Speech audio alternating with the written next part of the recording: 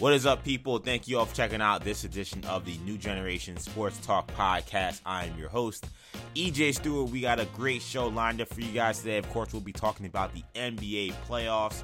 We now have our official Final Four. The NBA Conference Finals are indeed set. The Warriors and the Mavericks will be representing the Western Conference Finals, while the Heat and Celtics will be playing in the Eastern Conference Finals. Plenty to preview in both of those series. We'll have a full breakdown of that. We'll also talk about the conference semifinals that just wrapped up, and several teams that were championship contenders end their seasons in major disappointments. We'll talk about the championship windows, whether or not those windows are closing for some of those teams, what some of those teams' off-season outlook is, and what the future holds for some very key players on these teams. So this should be a really great conversation. Joining me is my co-host, Kendall Stewart. Kendall, always great to have you on today. I know you coming in on this Monday, fresh off a Boston Celtic Game 6, Game 7 victory. I'm sure you're quite enthused and quite excited to be on Sports Talk today. How are you feeling? Yeah, EJ, I'm feeling great. I mean, the Celtics, like you said, gotta. It was looking tough. Looking rough for a little bit after Game 5, but they hunkered down and they played great in Games 6 and 7. And yeah, going on to the Eastern Conference Finals for what is a rematch / revenge series for the Celtics from that 2020 bubble season, bubble playoffs, Eastern Conference Finals, where the Heat bested the Celtics fairly easily, relatively easily. So. In a series where, the Celtics were huge favorites going in. So, it'll be interesting to see how this series goes, and we'll dive into it. But yeah, that's going to be super exciting. And then I'm very excited to talk about the West as well. So, and honestly, I think the even more interesting topic is not even the teams that won, but the teams that lost. I agree with that, man. I'll tell you what, when I was crafting this show, I didn't want to do it because I feel like there's a responsibility to talk about the teams that are still playing.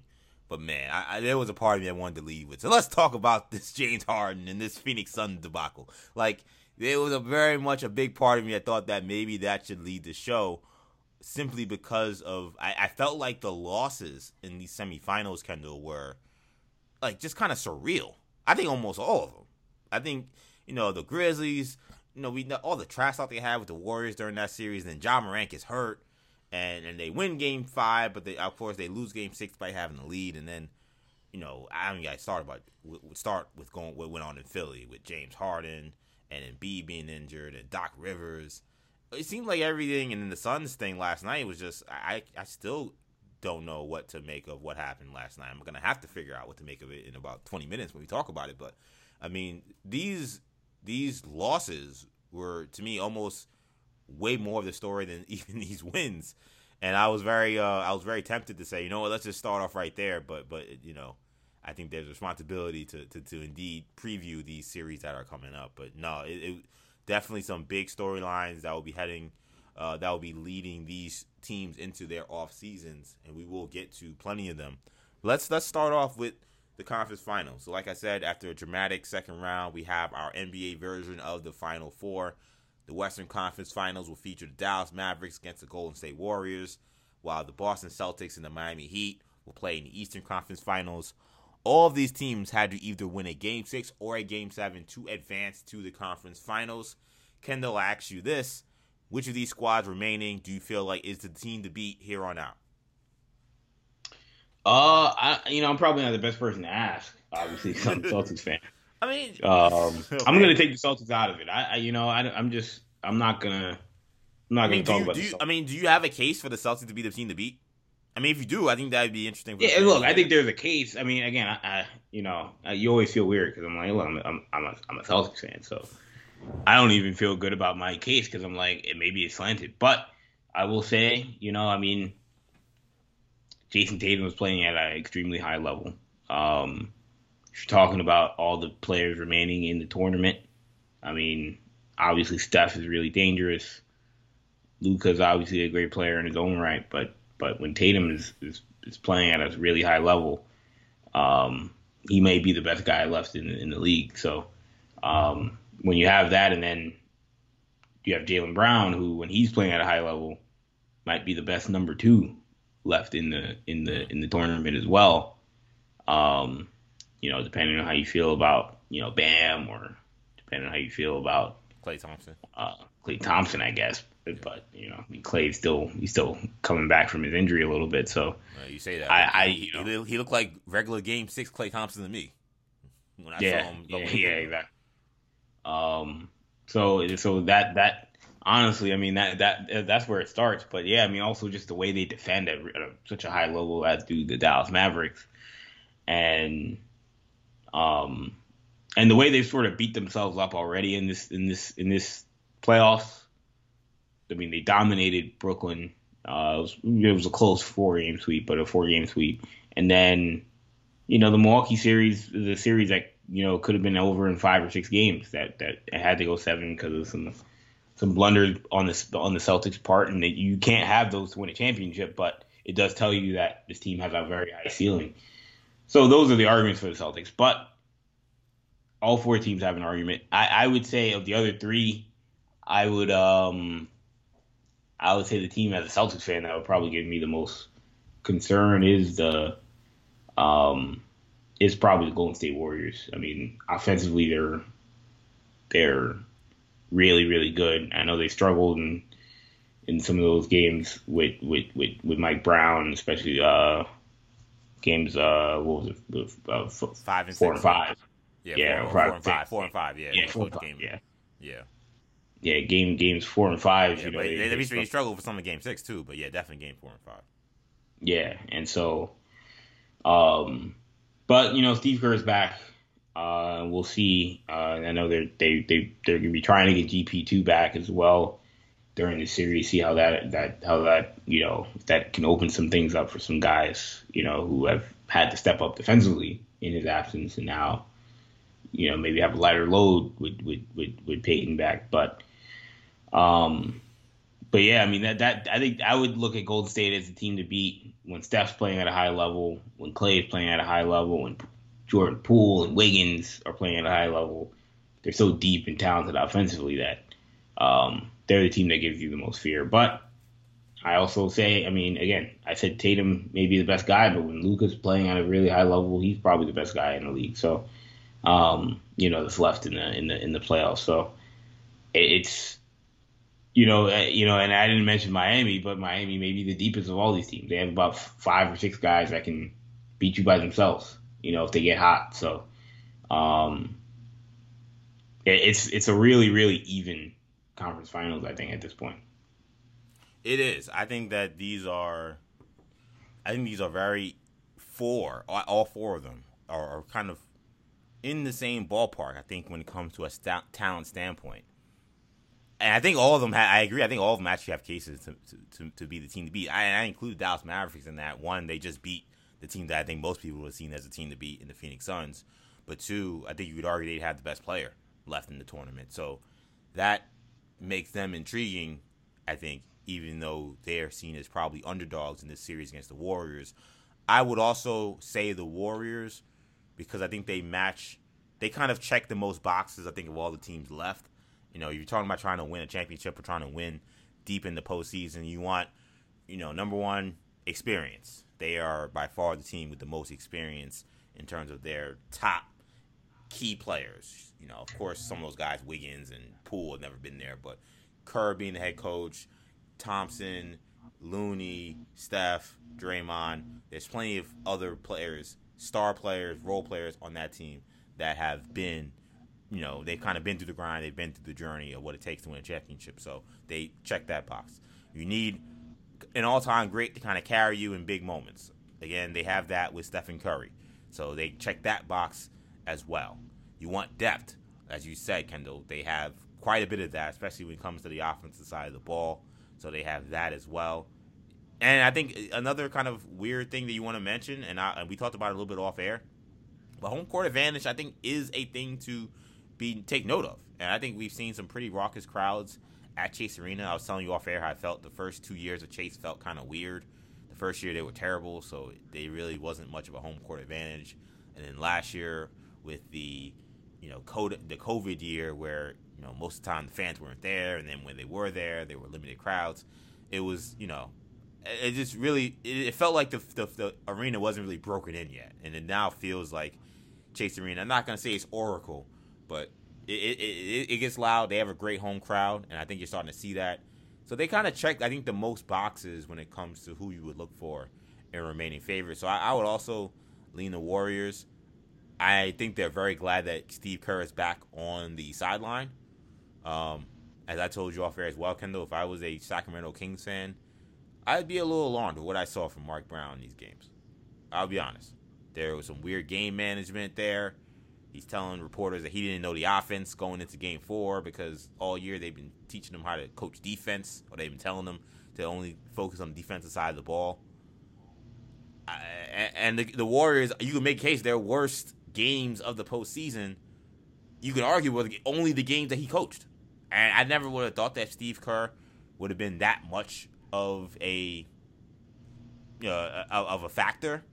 But he appeared to be at least some factor. I think some of it, too, I thought the Warriors got a little cocky in that series. And I think they kind of had a little bit of a reality check. And Memphis is not going to go away. Memphis is going to be a team that I think will eventually put them out to pasture. Memphis, they're not ready yet to win a championship. But when the Warriors are older and they're kind of on their last legs, I think this will probably be Memphis' Western Conference by that point in time. But the Warriors, again, a little shaky on the Brown. Not sure how I'd feel if I'm a Kings fan today, even though I did like the high when they first announced it. But now that Kerr is back, you expect him to be rested and everybody back. You may get GP back, if not the conference finals, then maybe for the NBA finals. Warriors, I think, would be the team to beat for me. But going back to that Eastern Conference series, Kendall, when you talk about the Celtics and the Heat, I'm not going to ask you to pick this series. I know you think the Celtics are going to win. So I think a better question will be, what do you feel like will have to happen for the Celtics to come out with a win in this series? What are the challenges you think Miami presents that can make it tough for them? Because I think that there are plenty. Yeah, I mean, like I said, I mean, this is a team that presents a lot of different challenges with their depth. Man, I mean, we knew that the Milwaukee series was going to be physical. Mm-hmm. And if the refs officiate this series like the Milwaukee series was officiated, this is going to wind up being worse. In terms of being a bloodbath. I mean, it's a Miami team that is really physical, really tough, really, could play with some edge and some nasty. So, I expect that there will be a lot of dust ups, so, a lot of hard fouls and whatnot. So I mean, again, I think that the biggest thing that scares you about the Miami Heat, honestly, is again their ability to have, so many threats offensively. Tyler Hero obviously has played at a really high level all season. Jimmy Butler, is playing really at a really high level now, but it's obviously had an excellent season in his own right when he's been healthy. What you're going to get from Bam Adebayo. Duncan Robinson, can be streaky sometimes, but when he's feeling good, obviously he's one of the more, dangerous microwave shooters in the league. And I mean, obviously you got Kyle Lowry and Victor Oladipo starting to play, and he's starting to play a little bit better. So, I mean, and Max Strus is also playing at a high level. Yeah. As well. So this is a Heat team that has had a multitude of options offensively, a lot of shooting. The question really is, I mean, you have Jimmy Butler, and he is definitely the closer, and he's a great player. But in those moments, is Jimmy Butler, can he go shot for shot with Jason Tatum? I mean, I feel like he can in a game, but, if over a 7-game series, is that sustainable? Or do the Heat have to feel like, man, we got to really take Jason Tatum out of the game? Because if we don't,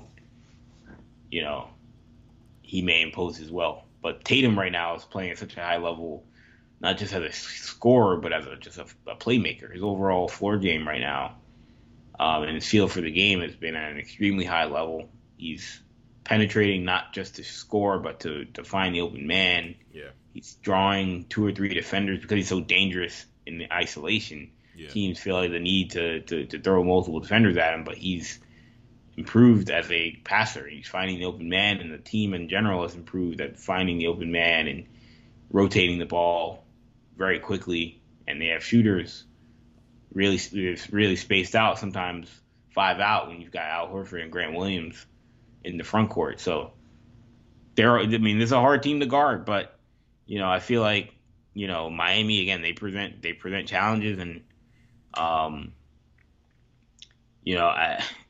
they'll probably be I think an even tougher defensive matchup than certainly the Brooklyn and definitely. Even Milwaukee. Obviously you don't have to deal with Drew Holiday, and obviously you don't have to deal with Brook Lopez as a rim protector, but this Heat team, again, they compete at a high level, and they're not missing their second best player. And the one thing about the Heat defensively is they are extremely scheme disciplined. They play their scheme extremely well. They play it with force, and they play it with urgency, and that is dangerous when you combine the fact that they also have very good individual defensive players. Kyle Lowry is not going to play game 1, so that is a player that's off the board that certainly will hurt them a little bit. And he's been banged up for pretty much this entire playoffs. But you got Jimmy Butler, you got Bam Adebayo, PJ Tucker. I think not having him in that Bucks series, I think was arguably just as big as not having Chris Middleton, honestly, because we see Tatum had some of these big games, the big game he had in Game 6, and Milwaukee really didn't really have a great person to guard Tatum. They tried to be physical. They mucked the game up as much as they could, and I think they did a decent job. They pushed it to 7 games, but they never really had a clear matchup for that kind of wing, kind of scorer guy. It's what I thought DeRozan would do to them in the first series, which he did not do after a really great Game 2. So that was probably not the greatest matchup from that regard. But the Heat are actually going to have some guys that can defend. And I didn't mention Gabe Vincent, who's also a smaller guy, but without Lowry, he's gonna get more time. But he's an excellent defender at the point. So this is a stellar defensive team. These are 2 stellar defensive teams, and that's why the series is gonna be tough. I think the key is gonna be, Miami's depth, because the Celtics found loose change. They found money with some of the offensive production they got from Al Horford and Grant Williams. That's not something that Ime Udoka came into that series and said, I could bank on Al Horford going for 30 in a big game and Grant Williams making 8 threes. That's just not something that that's not part of the game plan. That's not something that you predict going into the series. You have your certain things that you're kind of banking on, you're hoping for, and then sometimes you find money on the ground. You find loose change. And those things happen for the Celtics. I feel like in order for them to beat the Heat, you're going to have more of those type of performances, because the Heat, I don't want to say that it's not lost change, but for whatever reason, the Heat just always seem to get these guys out of nowhere who play great. And I don't know if it's their system, how they prepare these guys. I don't know what it is. But I guarantee you Vic Oladipo is going to have a 20-point game in this series. I guarantee you Max Strus is going to have a 20-point game in this series. I guarantee you, Hero, who's one of their star players, but he's going to get 31 of these games. Like the Heat, just the way they're role players and the confidence that they play with, you can bank on, PJ Tucker can hit 5 threes one of these games. They're going to get something from those guys. I think for the Celtics, they're going to have to bank on their role players continuing to play at a high level the way Grant Williams did on both sides of the floor, the way Al did offensively, the way Peyton Pritchard in Game 7 went just crazy in the second half. Like, if they can sustain that kind of play, and not every game, of course, because the Heat aren't going to have those guys play great in every game, but if they get some more games like that, I think that they will win the series. My hunch and my gut tells me that they probably won't because the Heat are a better defensive team than the Bucks. The Bucks elevated their defensive game in the playoffs. They were above average to average a defensive team all year. And when it came to that series against the Celtics and their first series against the Bucks, I mean, they ratcheted it up to a new level, and they showed, I think, real championship grit. But they're not that kind of defensive team. The Heat are. The Heat are a real beast on that side of the floor. So that's gonna I think be a big difference. Is can those other guys get off their offense against that kind of Heat defense that you know is gonna be in tune to the game plan and in tune to making sure that those other guys don't necessarily just go crazy. And I think that the Heat, because they have Jimmy Butler, because they have PJ Tucker, they'll be a little more equipped to guard Jason Tatum and Brown. Yeah, no, I mean it's gonna be a challenging series, but what I will say is I think that the Celtics are gonna guard at a much higher level than the Hawks and Sixers did. Definitely agree with that too. So it will be tougher for Miami offensively as well, but I think that the Heat present a different challenge offensively than the Nets and Hawks did. I mean, the Nets and Bucks did because I agree. Those teams are very top heavy, not very deep. Yeah, exactly. Very easy to just crowd Durant, crowd Giannis, crowd Jrue Holiday, crowd Kyrie. It wasn't very complex in terms of how you got to stop this. I mean, it's a complex issue just trying to stop Kevin Durant or just trying to stop Giannis, but you can't really do that with Miami. You can say to yourself, stop Jimmy Butler, but like you said, one day it could be Tyler Hero, the next it could be Oladipo, the next it could be Strus, the next it could be Robinson, the next it could be Lowry, next it could be Bam, next it could be PJ Tucker. So because of that, Milwaukee had guys that can maybe go off, but you were going to live with that because you knew how dangerous Giannis was. Brooklyn didn't really have many guys that you had to worry about offensively, besides maybe Seth Curry as like a third guy, but when it comes to Miami, that's not the thing. So it's a challenge for both teams that, especially on that end of the floor. And that probably will wind up being the X factor is who performs better between the Boston D and the Miami offense. Yeah, I like that. I like that assessment. I think that Boston's defense has been great this entire postseason. And I think they probably come into this series feeling rather comfortable guarding the Miami Heat because they don't actually have this major issue of like, here's one supernova that we have to just completely and fully commit our entire game plan to stopping or at least controlling if we want any chance to win the series. That was with Kevin Durant and that was with Giannis. Here, I think they come into the series. I always ask you, like in these series, what's the player that you fear most? You're playing against some of these teams as, of course, you being a Celtic fan, being in the playoffs most of these times, me being a Knicks fan, not being in the playoffs, not having to worry about the kind of situation. I bet you if I ask that question, I bet you say you really don't fear probably anyone on the Heat in terms of somebody you feel like could just absolutely just take over the series where you have no chance. There are guys, individual games that will probably have big games. Again, Jimmy and Tyler are going to have big games. Yep. But it's going to be interesting because if the Heat, I think, played two bad defensive teams. The Sixers are not a good defensive team without Joel Embiid, and Joel didn't play the first two games, and he was hampered the games he played. And the Hawks are a terrible defensive team. So the Heat, those guys was eating in the last two rounds. This is going to be a much different test, which is why I think this is going to be probably another 7-game series. I think this. The only thing that may make it shorter, if it's a shorter series, I'll say the Heat would win, would be if the Celtics got beat up a little too much in that semifinal, and it took a lot more of a toll than we thought. That would be the only thing I see where it becomes a 5 or 6 game series. Otherwise, I think this is going to be a really nip and tuck tough series. I think it goes 7, and it's tough to make the pick here, but I'm gonna go with.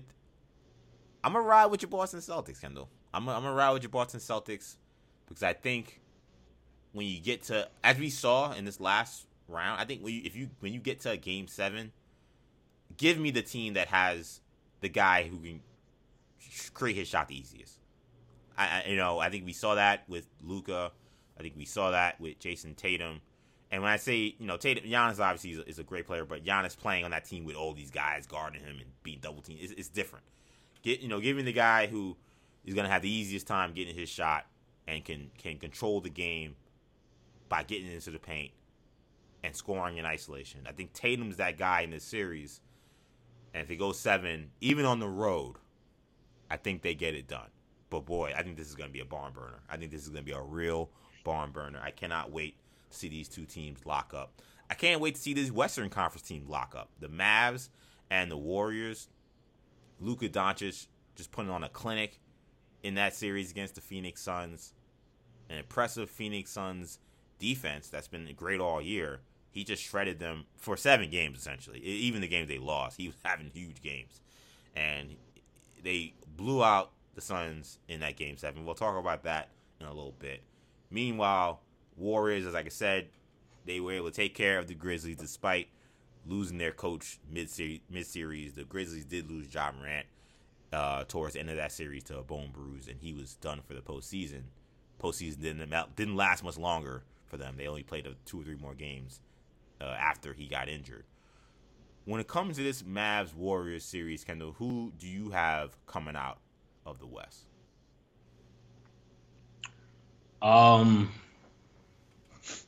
Mavs-Warriors, it's tough. I think this series will be closer than people expect.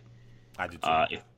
I think if most people expect, the Warriors should win this in no more than 6 games. I find it the opposite. That I feel like it's going at least 6 games in my mind. This Dallas team is playing at a really high level. It's not just Luka playing at a really high level, but Spencer Dinwiddie's playing at a really high level. Jalen Brunson's playing at a high level. Again, the way they guard, and in today's NBA, where offense is so prevalent, if you have a team that can really shut you down, and what they did to Phoenix in Game 7, obviously Phoenix did not shoot the ball well, but got to give the Dallas Mavericks credit for their defensive intensity, and Phoenix didn't shoot well, but Dallas also played some exceptional defense. The way they were scrambling, also really sound. Yeah, scrambling, doubling Aiden, putting pressure on the ball. It was a clinic defensively by the Mavericks. Yeah, maybe if Booker was double teamed more in his open gyms, maybe he would have been more capable of breaking the I had a feeling when I threw up that alley that you would you'd windmill it the way you did. That's why we're great. Yeah, man. But yeah, no. I feel like this is gonna be a tight series. The question that's always the question is, who do you throw at Luka? I think Phoenix, you would have thought, had one of the perfect guys in the league to guard Luka, and Mikal Bridges. He's one of the 5 best defenders in the league, top 3 at the wing position, and say he'll finish second for Defensive Player of the Year. Lanky, athletic, quick. Gotten stronger. Yeah, great hands. Yeah, great hands. But I think Kendall, one of the problems is modern defensive schemes in the NBA allow you to switch so easily, and he got his trust me, he ate up Bridges too, but many of these plays with Luka is him getting a switch on Cam Johnson, or getting a switch on DeAndre, or getting a switch on Chris Paul, and those guys. He's going to score on those guys every single time, and exactly. What makes it so tricky, and then the person who's probably listening to this podcast will ask, well, why do they keep switching? Well, you switch because if you decide to try to play it more of a conventional, you hedge, or you try to get over, you can't go under. He's going to step back and shoot a 3. Okay, you try to hedge and try to play a 2-man game. He's such a great passer. He's going to just tear you apart.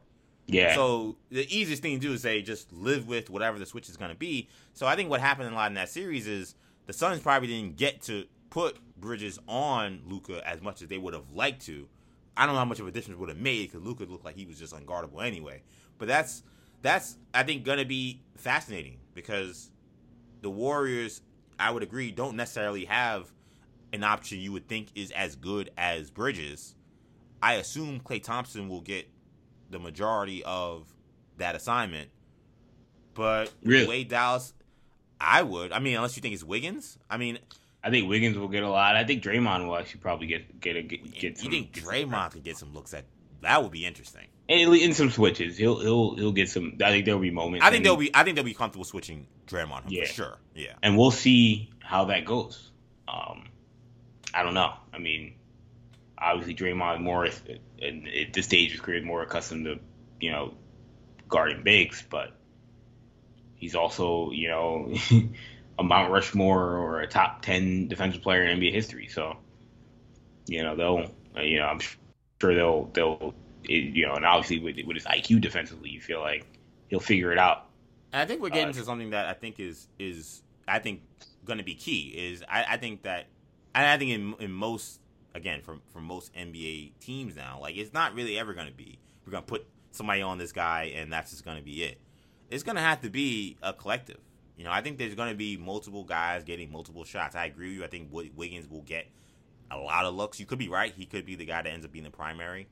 But I do think Klay will get a lot of looks. And I wouldn't be surprised in lineups where Looney's out there and the Mavs are playing Luka at the 3 or the 4. I think that Draymond may get a look.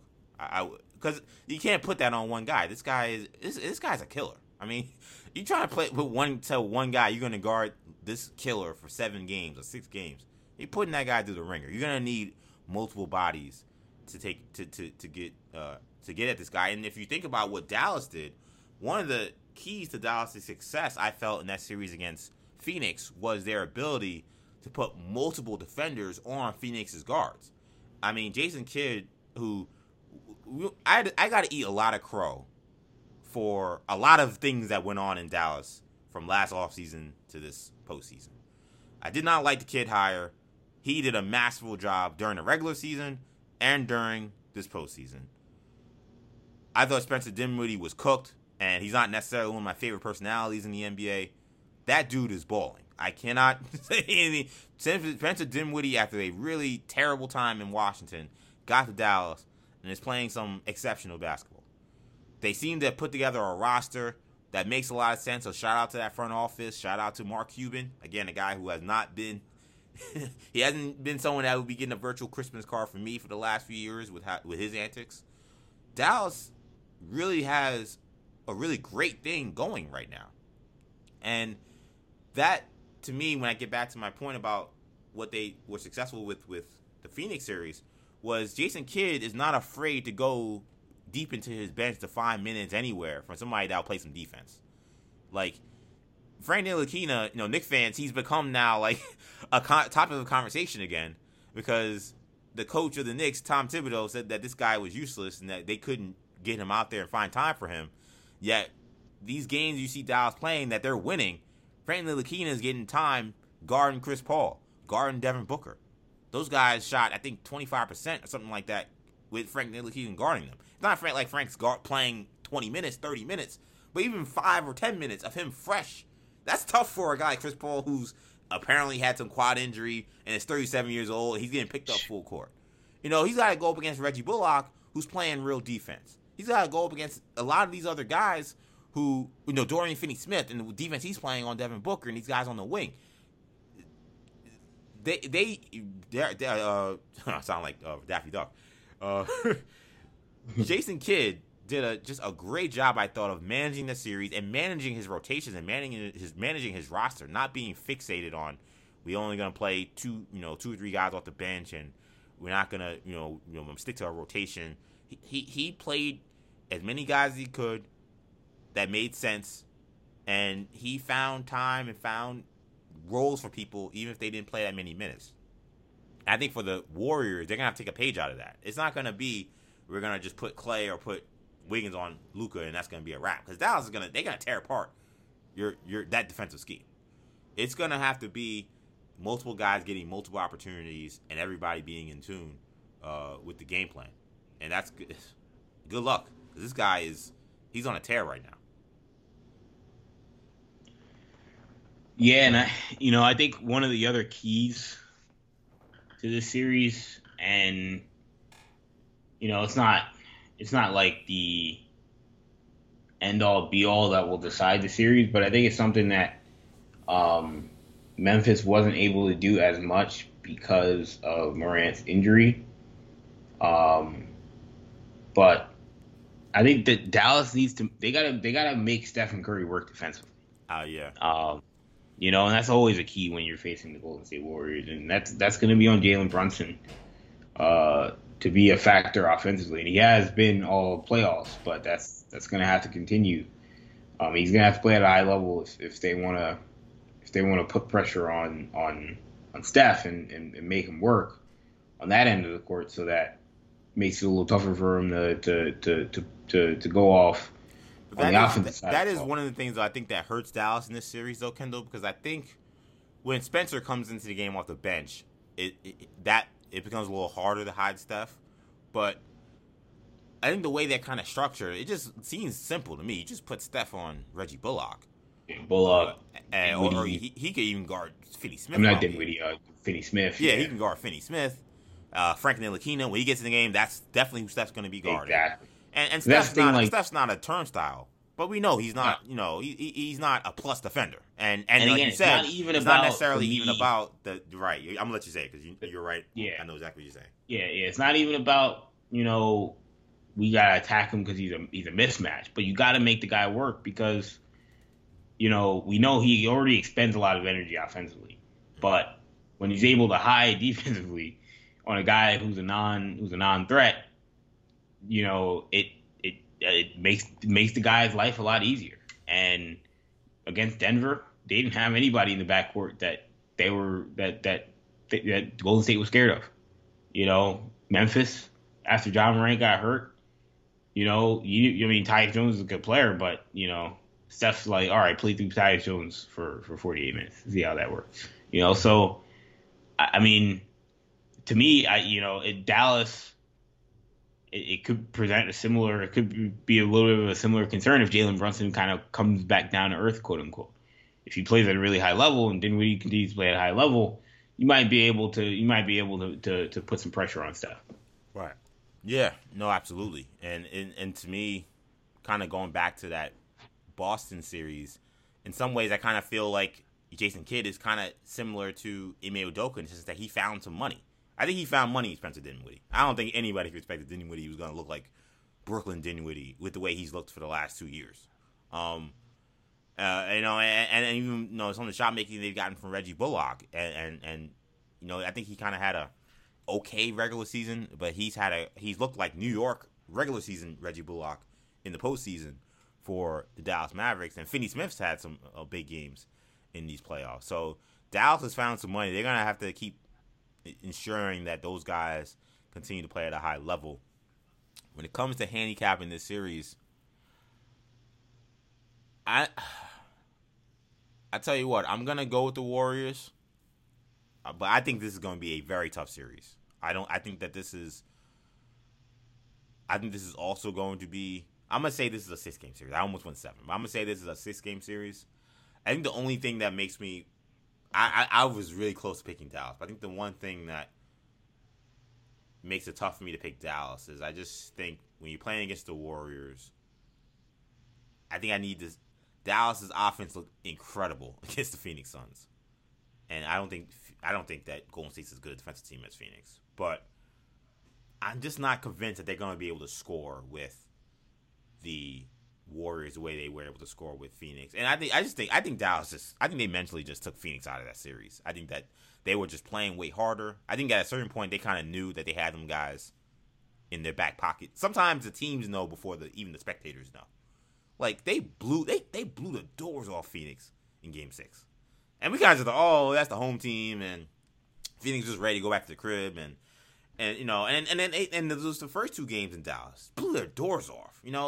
The Game 5 that Phoenix won, that was a very close game until the third quarter. They had one bad quarter. Like Dallas played a great first half, and it looked like, oh man, Dallas might take this thing back up 3-2, and then Phoenix had a great third quarter. Like Dallas had their number for a while, so maybe that last game, as stunning as it was, shouldn't have been as surprising maybe as it appeared to be for a lot of people, and including myself. I just don't know if they're gonna have that much success being that disruptive to Warriors in their offense. You know, like that would be really surprising if somehow the Warriors had that many problems the way Phoenix had with Dallas's defense. So I think because of that, that's going to require Dinwiddie, these guys, to play out of their minds now again. They'll have some big games, but I don't think it'll be enough. I don't think they'll have 4 of them. So I'll lean Golden State in 6. What do you say with this series in terms of? This one's more of a gut, man, but I think Dallas pulls out the upset. Wow. I'll say in 7 games, I think Dallas steals it. I think Luka's gonna have a special series. I think he's gonna be the best player in the series, and I think that they defend at such a really high level that these games will be close. And with this team, if games are close, late in games, I mean, Luka can take over. And look, man, you know me, I'm the biggest Stephen Curry guy. Game on the line, give me Luka. I'm being completely honest. Okay, I will defend. I think Steph gets a lot of heat for unnecessarily about his clutch ability or lack of clutch ability, and I will defend Steph through that. But if you're telling me the game's on the line, last 2 minutes, 3 minutes, who I want with the ball in his hands, I'll take Luka over Steph in that situation. Not many guys I would take Steph over Steph, but he's one of them. And if that's why I almost picked Dallas, because I'm like, if that's the case, then these are gonna be close games. I mean, that's the thing, because that was why I felt like that's why when I talked about before with the Jason Tatum, why I'm picking Boston. We don't think enough about how these playoff games, even maybe the first round, some of those are mismatches, so some of these teams get these guys out of here quick. But in the second round, the conference finals, the NBA finals, these are games, Kendall, that are played in the margins. These are games that are 5 3-point games, 2-point games, or games at least in the single digits. These are not blowouts. Normally, we saw some weird Game 7 stuff, but even that Boston series, you saw those were a lot of close games before we got to the Game 7 blowout. Like, these games are played very tight, very close. It's one possession here, one possession there that makes the difference. So if you're telling me that these are how these games are going to be played, that's why the emphasis on the star and the shot creator and the one-on-one option, to me, is heightened in the postseason than maybe it would be during the regular season. So that's why a guy like Luka would scare the hell out of me if I was a Warriors fan. Because that guy, again, I want that guy over anybody on my team. Because, again, like I said, that guy is a killer. And I've seen enough from his entire postseason career, even though he's never been past the first round. We've seen his work in the first 2 years he was in the playoffs. And now we've seen what he's done this year. So, it's going to be a good series. I think these are going to be some fantastic matchups in the conference finals, and I can't wait. But let's before we get out of here, I do want to quickly talk about some of these teams that were sent home. So, with triumph that we've seen from these teams in the Final Four, there comes disappointment from the several teams that were seen as contenders heading into the playoffs that are now finalizing off-season plans. The Suns scored 27 first-half points. That is not incorrect. That's not a typo. That's not something that you misheard. They scored 27 points in the first half of their blowout loss to the Dallas Mavericks in Game 7. The Bucks suffered back-to-back double-digit losses in elimination games in which they could have advanced. James Harden was held to just 2 shots in the second half of Philly's Game 6 loss to Miami. The Grizzlies were forced to play without Ja Morant and could not hold on to a fourth-quarter lead in Game 6 against the Warriors. That was their elimination game.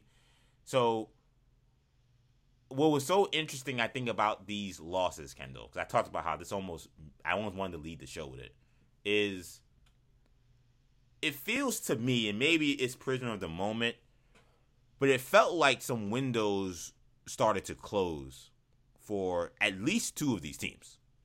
I don't know if you saw what I saw, but I'm very concerned about what Phoenix looks like beyond this year. because, and you know me, Kendall, I've been singing Phoenix's praises since since last offseason, or really since they drafted Cam Johnson. Yeah, you're right. Since the bubble, you're 100% right about that. I was singing their praises even during the bubble. I said I think this 8-0 or 9-0, whatever. I said I think this thing is real. I don't think this is nothing. So I've pushed the Phoenix agenda.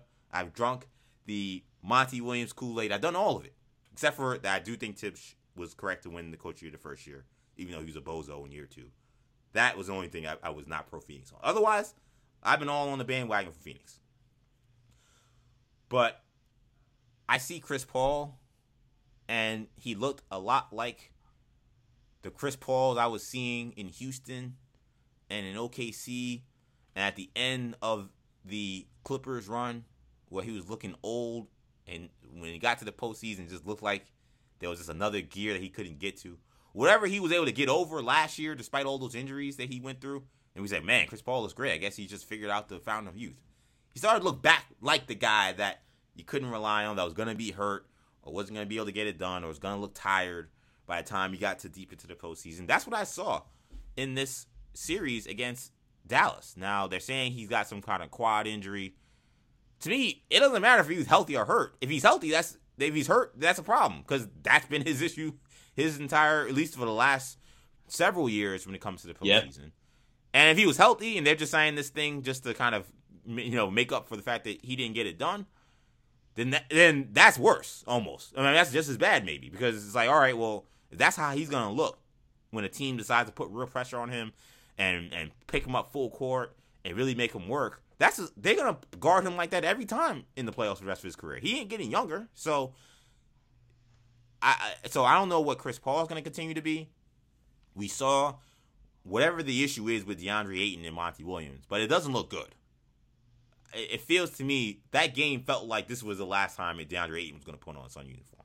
Just the energy we saw from him, the confrontation that was on the bench, Monty Williams telling the reporters it's internal when they're asking why the hell you only played DeAndre Ayton 17 minutes in an elimination game you had to win. And the fact that DeAndre Ayton is the only guy on that squad that didn't get any of the flowers for their finals run last year. He didn't get any of the flowers. He didn't get any of the money. Everybody else got taken care of. Chris Paul was taken care of even before they did anything, because he signed the contract with Phoenix. Devin Booker is going to get taken care of this offseason with a big extension. They taken care of Monty Williams. The guys have gotten awards. Everybody's been taken care of and been recognized except for him. And now he's kind of looked at as kind of the whipping boy now, and he's kind of being seen to me as a scapegoat. I thought there was no way, even though he is going into restricted free agency, I thought there was no way he was still not going to end up in Phoenix. But when I think about Robert Sarver and his cheat history, and how I know that blowout performance did not sit well with him yesterday, I think right now I'd be probably a little more surprised if he was back than if he was gone. I think, I don't know if it's not like it's 70-30, but it's probably, 55-45. I would probably lean that he's not a Sun next year, that they find a way to orchestrate some kind of sign and trade to add more pieces to that team, which is unfortunate because, again, I feel like Ayton is an important piece, and I think he kind of gets overlooked. But then you look at that Phoenix situation, and I go back to Philly. I don't know what the hell Philly's going to do with James Harden, because if he opts in, he's locked into $44 million. You ain't going to be able to trade him. And I really don't know what his value is even as a player at this point. He's definitely not worth $44 million. But as a big point guard who is great at setting guys up and can rack up big assist numbers, but is extremely low efficiency and high volume, I don't know what to make of what that player is. You could tell me what number you would pay him or what he would be worth on a trade market. I don't know. James Harden. This version of James Harden is not really a player I've ever seen before, but I don't think he's a winning player. This version. So if you're not telling me you're not get that kind of shot creation that you've gotten from him in the past, the kind of just scintillating and sensational one-on-one arsenal that he has displayed in years past, if you're not going to get any of that, Philly looks very ordinary to me. They look like a team that could get past first round, maybe win a round or two, but they don't look like a team that can get to the final. They don't look like a team that can get to the East, can get out of the East. And if that's the case, Joel Embiid is in the prime of his career, and you end up kind of wasting these prime years. He's looking more and more to me like Patrick Ewing on the Knicks when I watch his career. And I don't know how you saw it, Kendall, but I saw some windows beginning to close. And even, and I look at even the Bucks. I think the Grizzlies will be fine, like I said. I think that they're going to be, the West is going to be theirs in a couple of years. But I even look at the Bucks, and not that these guys are old, but, Chris Middleton gets hurt. He's not a young player. He's not going to continue to get more healthy. Jrue Holiday is not a young player. He's not going to be more healthy. And they're kind of capped out. They didn't re-sign P.J. Tucker because they didn't want to go over the luxury tax. So their ability to make moves to improve the roster, they're not as flexible as you would think. So I think at least two of these 4 teams may see their championship window closing. Three may see their championship window closing. I think it's very likely that it is. But how do you see it? Yeah, no, I mean, Phoenix, you said a lot about the Ayton situation, and, I wasn't necessarily a proponent of maxing him out in the offseason, but this is the downside, is you alienate the guy if you bring him back, and you have these situations, and you say to yourself, if we would have paid him, maybe he wouldn't have had a mutiny, or you pay the guy and he's Julius Randle, and he has a bad year. You say to yourself, you're regretting it because he stopped working hard. So really, you have a risk one way or the other. I agree. I think that I'm pretty confident they're not going to lose him for nothing. No, they won't. But nobody has capital. But there's, but there's, probably 25 to 29 other teams that are, in their front offices today, in their buildings, wondering, is there a way we can get DeAndre Ayton in the offseason? Is it worth I sincerely hope one of those organizations is the New York Knicks. Sure, the Knicks are having conversations. I don't know if the Knicks make the most sense out of all the teams. But why not? Look, I'm sure Ayton, look, you'll take him, but just in terms of what Phoenix would want back. You don't think Mitchell Robinson, who's a free agent as well as in a sign and trade, right. They're gonna need a replacement for Ayton. I think he would be it. He's not DeAndre Ayton, but I think you could do a lot worse. So that's a start, but where else would we go?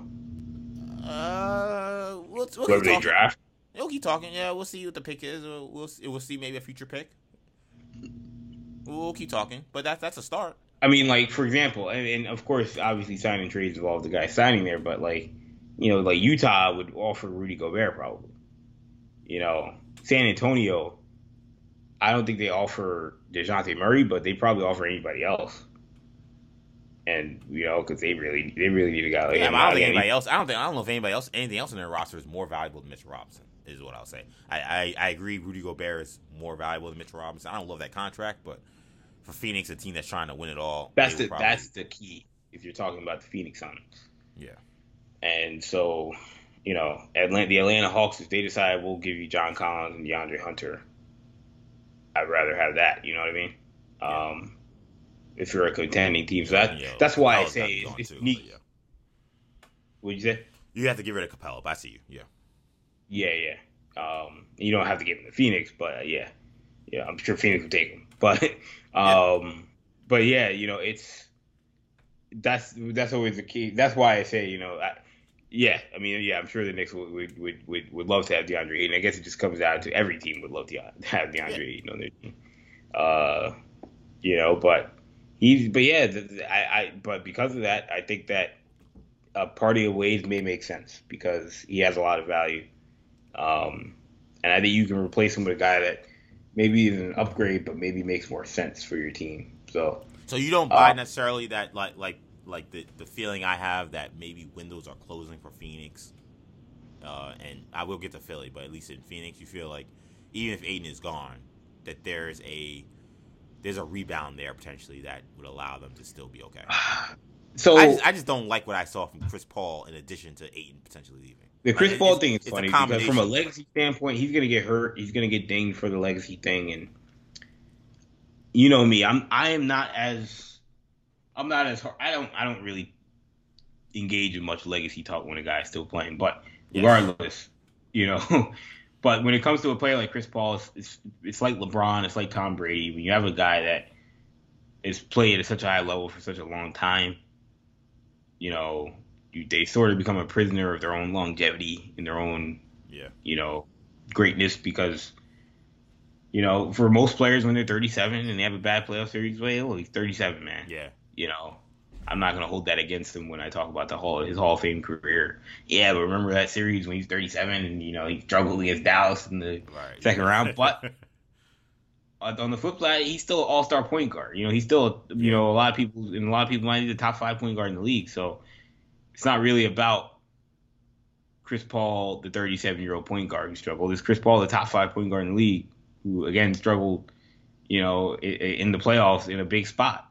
And so when his teams rely on him to be that elite level point guard, consistent, you know, and so, but it's also not fair because he's not as good as he was with the Clippers. He's not as good as he was with the Hornets. So, you know, we're gonna look back and we're gonna judge it the same way we would have with him on the Clippers. But it's a different Chris Paul. But at the same time, you know, it's becoming a trend. So it is what it is. But yeah, I mean, changes have to be made. I mean, but at the same time, the Western Conference, I don't think the West is as tough as – I think it's pretty wide open. I don't think it's as tough as maybe it looks. Obviously, they lost to Dallas, but they won 64 games. So, you know, I don't know if the better team maybe won the series. And, you know, Golden State's there, and they'll always be there.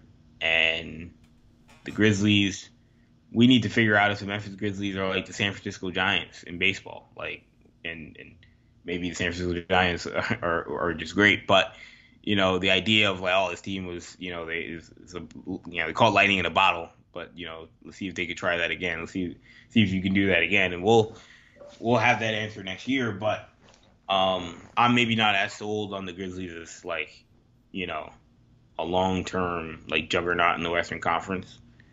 So I mean, if you have Devin Booker. But remember, you also got Denver is going to be bringing back some guys. You hope they're Denver is a team that you have to pay attention to, no doubt. Denver is a team you got to pay attention to. And I don't know what you're going to look like, but they're on the downswing. Yeah, but Minnesota seems to be on the upswing. You know, yes. Anthony Edwards is a dynamite scorer, and you know, Karl-Anthony Towns gets a lot of slander, but he's definitely very talented. And they got young players and flexibility. They could retool the roster. They're a team to be reckoned with. They're not a team that's just going to be a pushover. Sometimes the reason why I talk about the window conversation with this team is, you know, sometimes we just assume that these teams are going to be just contending forever, and then when it's over, we're like surprised that it's over. And we're like, well, how come we didn't see this coming? It's like, well, did you really kind of take a full landscape of the league, and did you also pay attention to like what their situation was? Like, they got a 37-year-old point guard.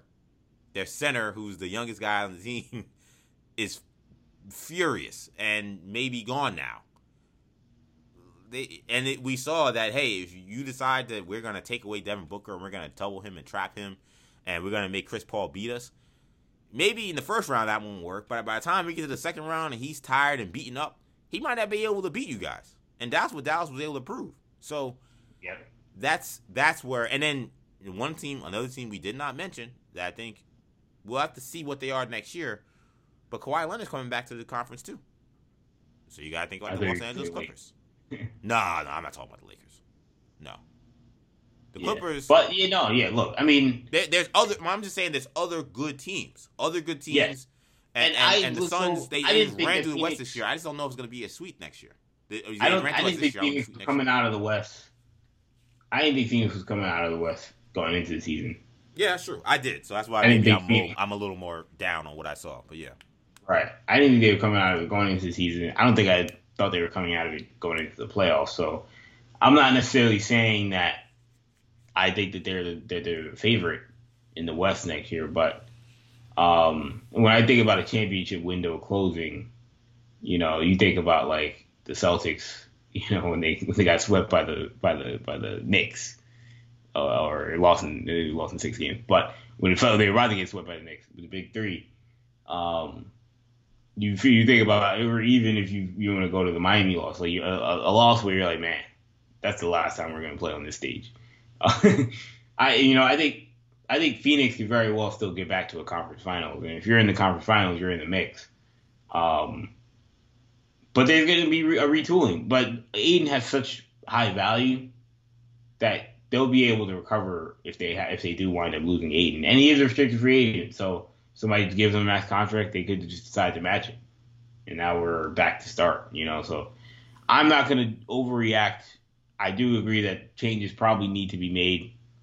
I just don't know if you can win a championship with Booker and Paul as your two best players. But that's the situation you're in now. So, and I can't really move Chris Paul. Just the nature of the way he is, his age, his contract. Yeah, you're not getting anything of value. Yeah, right. Yeah, you're only going to get. Yeah, you're only going to get a step down probably. So, yeah. So you have to rock with the core you've got for the most part. Ayton is the only movable asset that makes any sense for you to move. So, yeah. So I wouldn't say that their championship window is closed, but it's to be determined. I wouldn't say that they're for a fact. Yeah, they'll be back here next year because I don't know what they're going to look like. But I do want to see what the moves. I think James Jones. I will say I agree. I think he's got a hard job this offseason. He does. Last season, I think he had an easy job, in the offseason. Just run it back. Bring back campaign, make a couple changes and whatnot. And I will also say, I've been the guy for the last year, and I like James Jones. I think he did a great job. But, he made a grave mistake not drafting Tyrese Haliburton. Oh, 100%, man. If they make that draft 100%. Pick, their outlook looks 10 times better. And nobody wanted to acknowledge it because they won 64 games. Yeah, everything else was great. Yeah. Yeah, I'm like, why are we barking up a tree that doesn't matter right now? And that's a first guess by both of us. We both we said like, this. We said that was a colossal mistake. Yeah, for they drafted a guy that's not even on the team anymore. Yeah.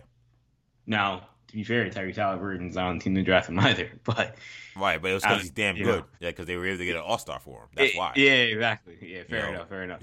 So that's that was a big error because it's so crazy. That's why I love doing the show with you because it's like we're brothers, of course. So we're thinking a lot of times on the same wavelength. And I was going to a different path, but you kind of took me there with the Haliburton thing because when I thought about James Jones and the tough job he has this offseason, one of the key things is they got to get a real point guard to back up Chris Paul.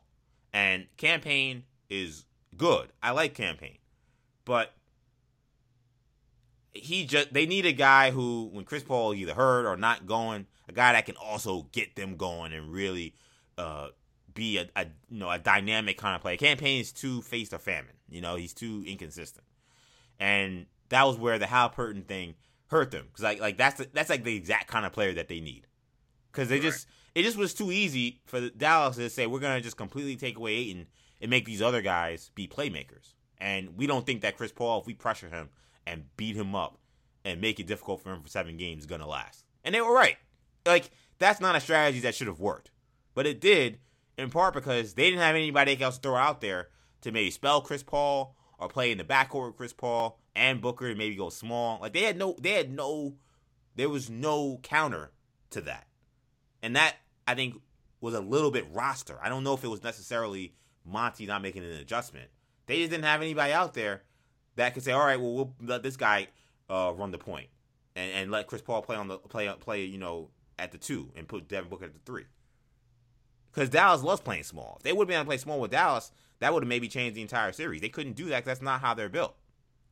The other key players they got are, Crowder and Bridges, guys who they're not playmakers and they're not really shot creators, at least not very good ones, So that would be my number one thing. Number one thing is figure out what the hell's going to happen with Ayton.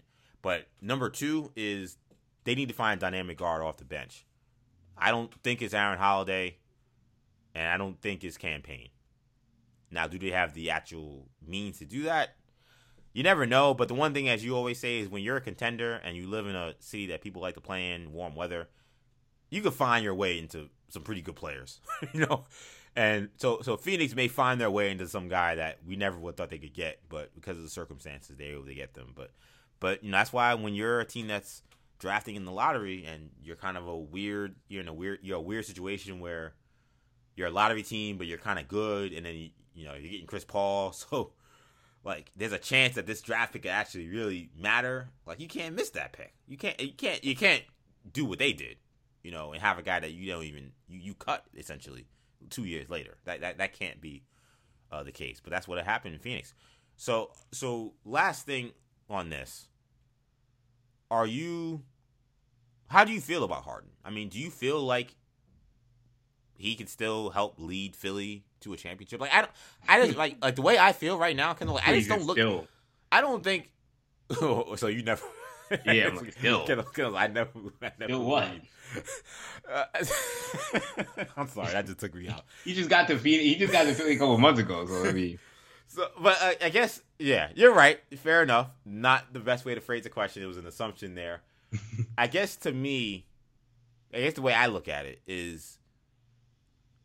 Philly's they're not a title contender. Like I guess and I think that the reason why I'm saying that with such an expression is because that to me that deserves a big sense of urgency, because it's like you've been selling us false goods. You've been telling us that you're a championship contender, and that Embiid has all the pieces in place around him to win a championship. And I watched that Miami series. I said, "There's no way in hell that Embiid has the pieces around him to win a championship, and that James Harden is supposed to be his number 2. There's no way in hell that he's that kind of guy." Is there a chance that Harden just walks? Like, I think he should. No. Should he? Is an interesting question, and I don't know the answer to that. I don't know where he goes. But the answer to will he? I think is no. He's not passing up $44 million. I think and me and you, I think we differ on this. I think we talked about it a little off air. I think the market for him is going to be crazy dry if he tries to hit free agency. I think he'd be crazy to pass him. I just feel like we've seen over the last 3 or 4 years that there's always these teams, even contenders. It's not just bad teams, but contenders that are just trying to stay relevant or trying to sell tickets that'll say, we can make James Harden work. I'll ask you one question. We saw it with Russell Westbrook. Yeah. We saw it with Chris Paul. All these guys that that looked like they were over the hill, that these teams said to themselves, we'll make it work. And I'll ask you one question, Kendall, though, because that's a fair point. But there's one aspect of it that's different. And you mentioned 2 guys. And that's exactly where I'm going with Chris Paul and Russell Westbrook. Those were trades. When was the last time you saw a free agent where a guy who looks the way James Harden looked and team said, we're going to find a way to make it work. Let's give the guy, it don't got to be the full max, but a lot of money in a lot of years. Money that, you and I would never give him. That doesn't happen nearly as often. A trade where a guy has a bad contract, like, know what, we think we can make this guy work. You're right. Yeah. Teams will bite the bullet and they'll take that chance. You don't see that with free agency. That's why I say when he gets to the free agent market, if he tries to make that move, the last I one think I he's would in for a rude awakening. You're right. It's rare. I mean, the one that comes to mind is Hayward in Charlotte. That's another level of star, different market. That's a decent one. That's one where we're talking about a guy that was everything was pretty much going bad in Boston. Yeah, but they decided to overpay. And that's a decent one because that's a guy who also opted out. That was not a guy who had right. And when he opted out, people were like, "That looked insane." He's got a contract lined up, or like you said, he's insane. Right.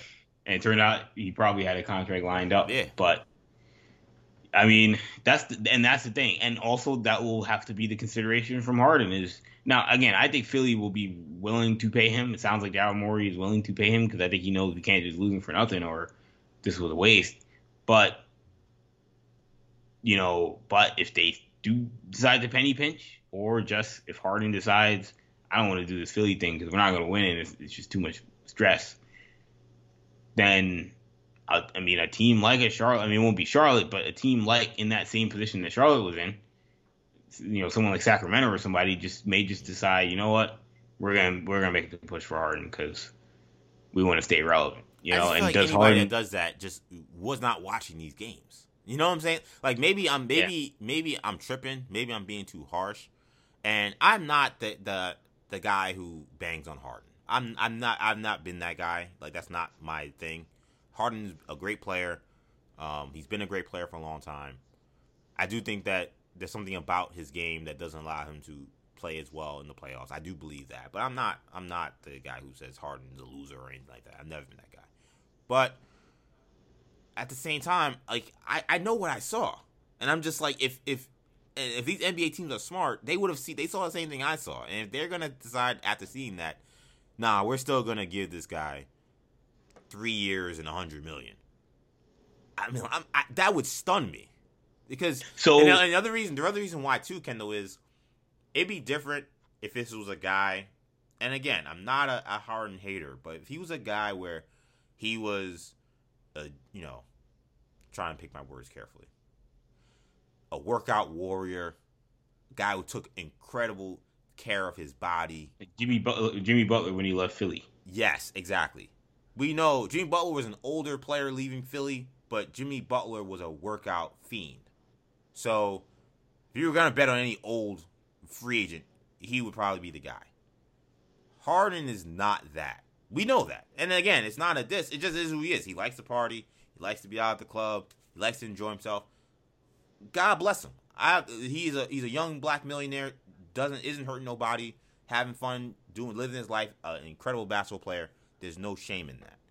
But when you talk about saying, okay, now let's give this guy $40 million a year for 3 or 4 years, that's when I'm going to have a conversation and say, wait a minute, how are you taking care of yourself? What are you doing to keep yourself more healthy? Last year you said it was a hamstring issue.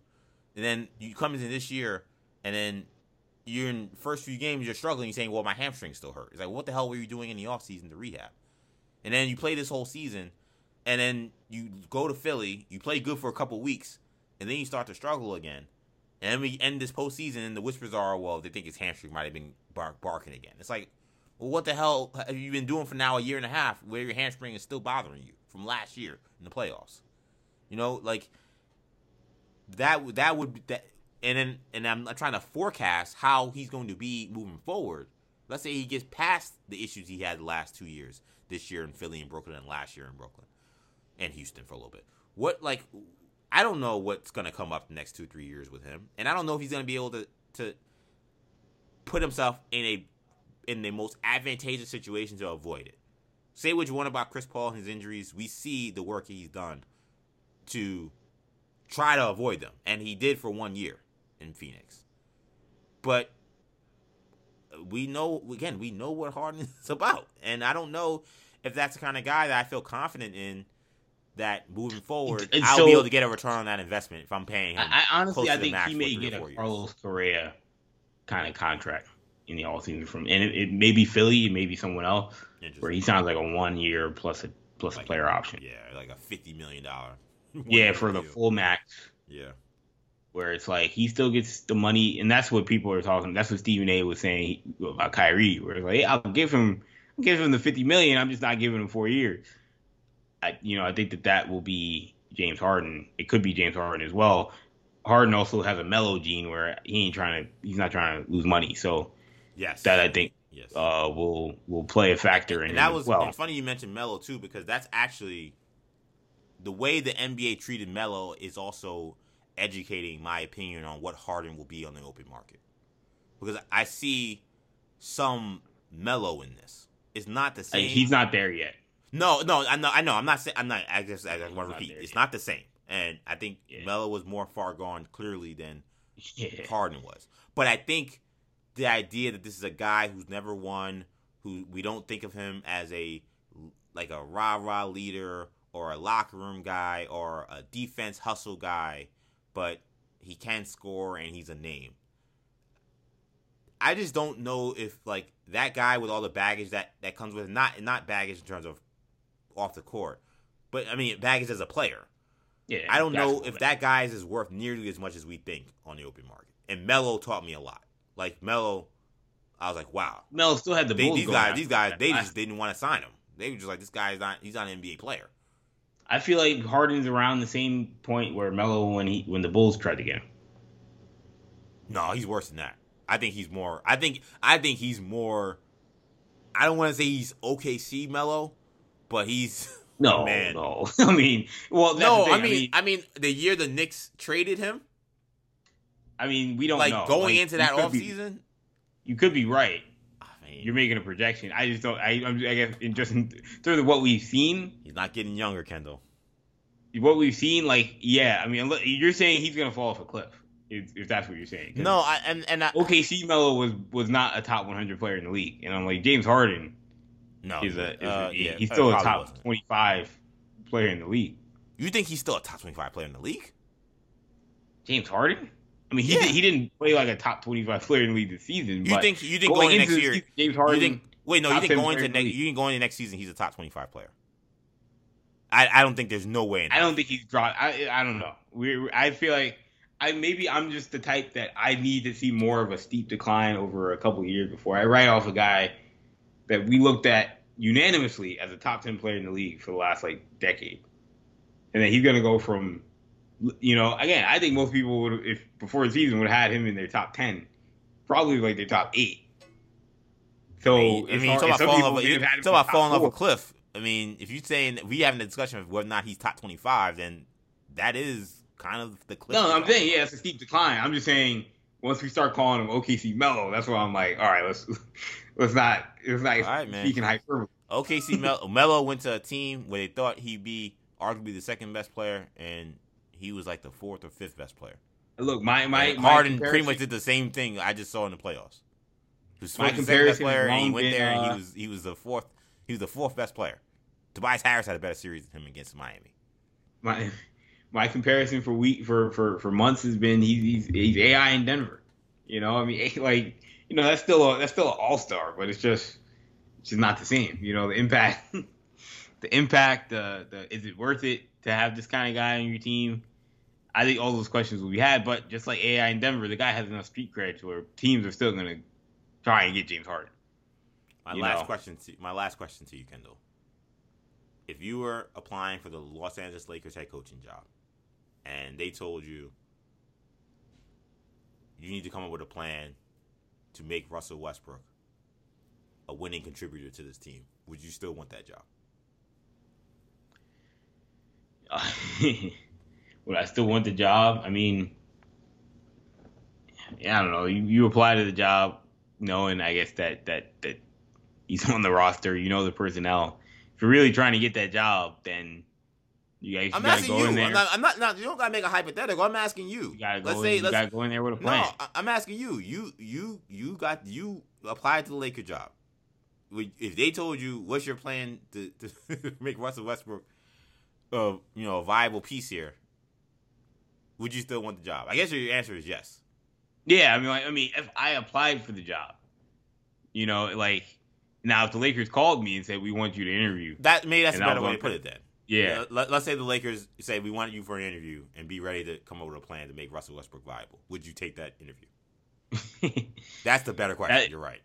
That's a tough one because I'm like, man, the Lakers. I mean, we talked about it when Vogel was fired, and we talked about how does the Laker job look. I'm like, you're still coaching LeBron and Anthony Davis, and that's just that's something that many people do not get to do in the NBA. There are maybe 5 or 6 coaches in the league now that can say they coach any player as good as LeBron and Anthony Davis. So, you still take the interview. In terms of the Russell Westbrook thing, I mean, it's strange, but it's not surprising because I think it's realistic. The idea that we may have Russell Westbrook. I don't know I don't want to take too much from it and say that, well, this means Westbrook's definitely coming back. Because we know that if something were to open up, he would probably be gone. But we also understand that there aren't nothing opened up last season. So what are we? And things haven't gotten better since the trade deadline. So there's no reason to believe Westbrook's still going to be still. And there's no reason to not believe Westbrook's gonna remain an albatross of a contract. So yeah, no, I mean I get it why that's something that the Lakers have been harping on. I also say about this Laker coaching search, really weird names so far. Very, a lot of retreads, which so Terry Stotts is what it is. They look Terry Stotts, Kenny Atkinson, like someone else that I mean Darvin Ham, not a retread. Yeah. But they're not going for like flashy names. They're not going for star power. Not really even going for guys with like massive Laker ties. They're honestly, we're going for kind of like Frank Vogel type guys, and well, again, I mean, one of them championship. Again, it kind of makes me wonder, are these the only kind of guys that want the job? That's sort of what that says. Because like Terry Stotts isn't being talked about for any other job. Yeah, he's not. He's not a guy. He's like, yeah, and I like him too. But yeah, he's not like a highly touted kind of coaching candidate. He's not a hot coaching candidate. And Adrian Griffin, he's done a great job in Toronto. He's not necessarily, a guy that you're looking at and say, oh, this is a guy people are knocking down his door. Charles Lee also on that staff. Charles Lee got an interview. Yeah, Charles Lee also got an interview. Yeah, I mean, I'm cool with the names, some of them, but it's just it's like, again, it's not there is no crazy wow name from a name standpoint. Not, great coaches aren't just sitting around at home. A lot of them guys are employed, but still there isn't a great name just out there that say, oh, he's definitely someone that's going to be interested. We wondered if Doc Rivers would enter that fray. It sounds like Philly still wants him back. People talking about Quinn Snyder. Yeah, people talking about Quinn Snyder. I haven't heard much from him in this search. Now what's also interesting is the Lakers are taking a very long time. But they said they would. They said they would not rush this. I kind of didn't know if I believed them, but they that's been the case. They've been kind of slow walking it. So I don't know. The answer, and the reason why I asked that question, obviously, for the audience, is because the word has been that the candidates that have been going to interview for the Lakers, have been asked to talk about their plans to utilize Russell Westbrook in an effective way next season, as if he was still on the roster, which has led people to believe that Westbrook would then be on the roster. Because why would you be asking a coach to do something that is not something that you foresee happening? It also could just be due diligence. Again, they could say, look, we're going to get this guy the hell out of here, but in case we can't, let's get a guy who knows what he's doing. If we do have Russell Westbrook, it can go either way. But I asked that because it just makes it, to me, like when I heard that, it just dawned on me just how bad this Laker job is. And when I say bad, it's not like it's completely devoid of talent. LeBron James is still there. He's still a top-level player. Anthony Davis had a terrible year, but we do know what he's capable of. He's still a younger player. So you got decent pieces there. But it's just, when you think about the expectations, you think about what it means to be the head coach of the Lakers and what is realistic for this team, having to battle that and weigh that and balance that while also trying to make this Russell Westbrook thing that we saw didn't work, make it work. I'm not taking the call. I say thank you, Jeannie Buss. I respect your family. I respect everything you've done for the game and what the Lakers mean to the city of Los Angeles and to the world. But I'm going to pass if I get that call. They're asking me about how to make Russell Westbrook work. Because the Westbrook thing is just, it's radioactive, man. Like, some things are just radioactive. It's not necessarily all just ball, honestly. A lot of it is ball. I mean, trust me, just on a basketball standpoint, that thing just does not work. But the city and the fans turning on him the way they did, the way he acted all year, you just can't. I just don't know how anybody, you're expecting a new coach who's trying to implement, their footprint on the team, and you're gonna ask them to try to figure that out. I don't know.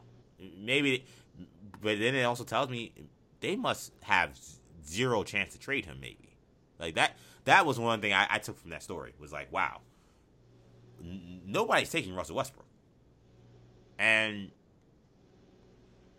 I guess that shouldn't be surprising. But I just thought with a full off season and teams becoming more desperate that maybe somebody would take Westbrook if they were able to unload some really terrible contracts on the Lakers. Kind of like, honestly, what we saw from the Porzingis trade with Dallas. I thought it'd be something a little similar, where maybe some teams got to take back some terrible contracts, but the Lakers say, hey, maybe we could make these role player guy work. And that's what Dallas did. Dallas took back Dinwiddie, and he's worked out well. Bertans hasn't really worked out that great, but 1 out of 2 ain't bad because they weren't getting what they wanted from Porzingis. I thought maybe a trade like that on a larger scale, because Westbrook has even more money owed to him than Porzingis, could happen. But maybe just and that makes me wonder, what does the rest of the league know about Russ that we don't even know? Where he's that radioactive. When even on a 1-year deal, nobody will take him at $47 million. This is a fascinating thing to follow for me. But I think that's a place to wrap it for sorry. No, I don't want to cut. Okay, what do you guys say on that? I didn't know if you had anything. I was just going to say that maybe Rob Pelinka and Jeannie Buss been watching a little too much Winning Time. We need to find a Jack McKinney, man.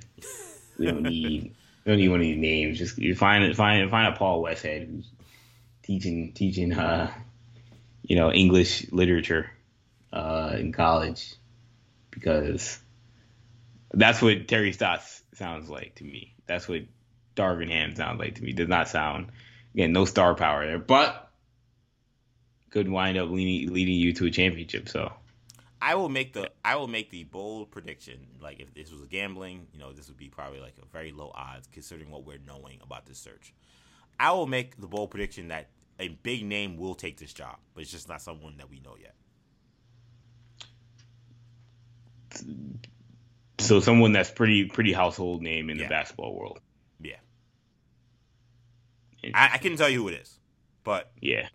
To think the Lakers did all of this and all this talking and stuff to hire Terry Stotts, it just doesn't add up to me. It doesn't add up. But the Vogel thing was kind of weird when it happened. Yeah, it was. Now Vogel, had a little bit more cachet. I think they needed Stotts. I think the Lakers are going through these guys. I think LeBron is going to say, look, let me put in a call to this guy. Let me see if he'll coach me. Okay, I couldn't tell you who the guy is, but I think that LeBron will convince somebody. Doesn't sound like the Juwan Howard thing has many legs. No. And we know it's not going to be someone like Coach K. I mean, Jay Wright, is retired. I mean, I'm gonna say nobody we've heard that's interviewed for this job is going to be the head coach. That's going to be my bold take for today. I still keep going back to John Calipari in my head.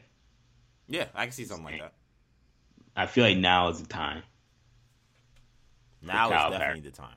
Yeah, to leave Kentucky and make the jump to the NBA. And I think this is the job. Yeah, this is kind of the weird job that I don't know if I would hire him, but I can see why everybody would think this would make sense. Like, and first of all, you can't do all parts, all sides. Yeah, you can't do worse. Like this thing's already a train wreck. So I'm like, Calipari goes in there and wins 35 games.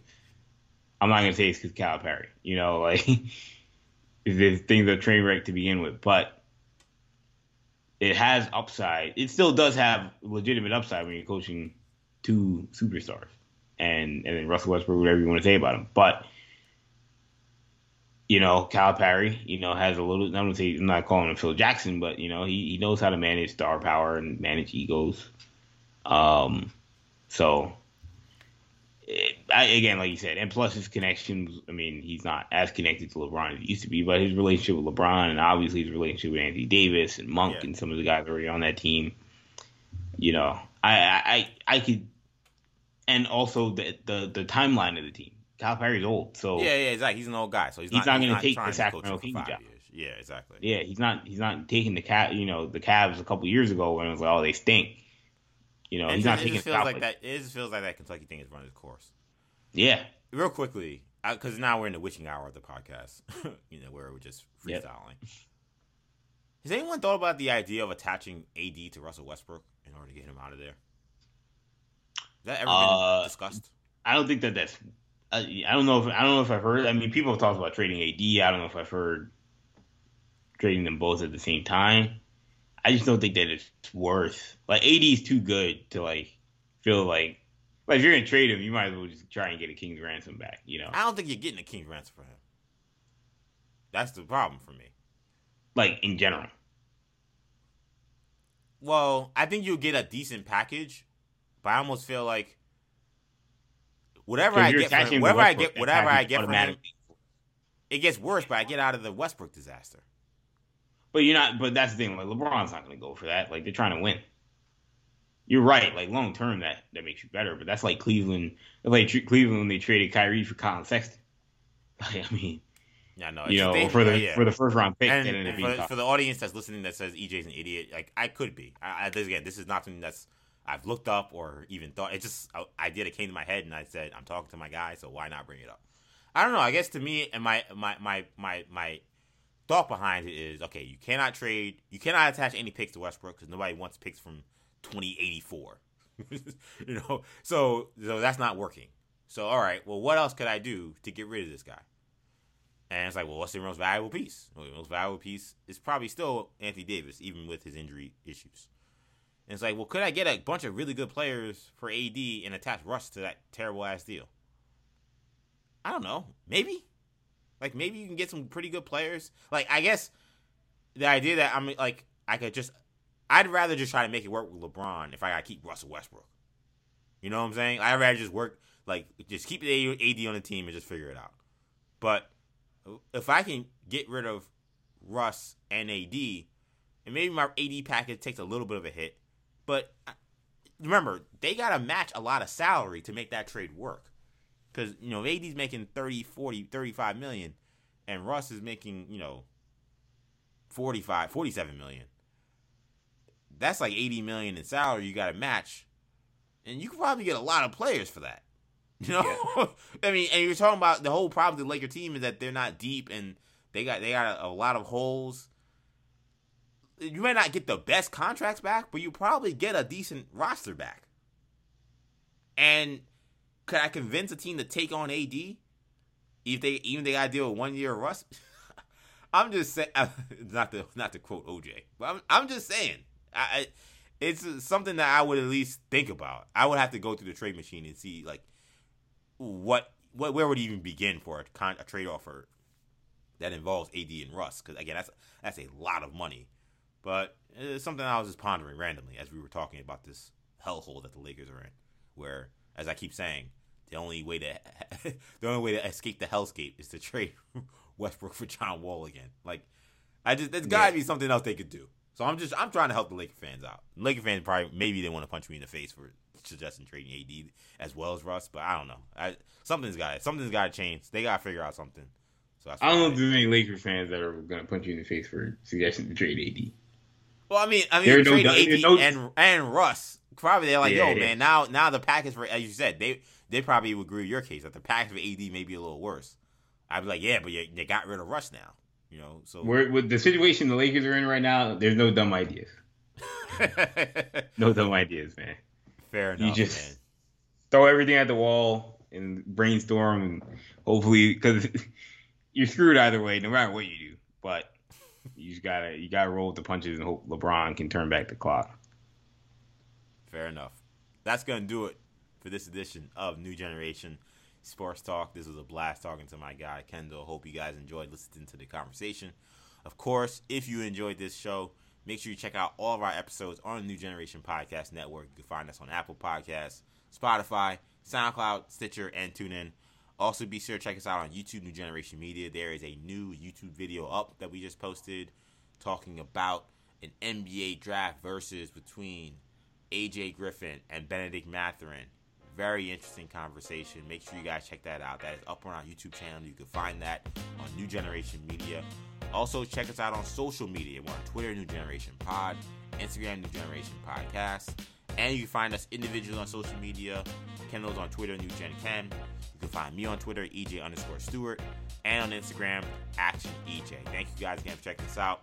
For Kendall, I'm EJ. Take it easy, guys. Peace.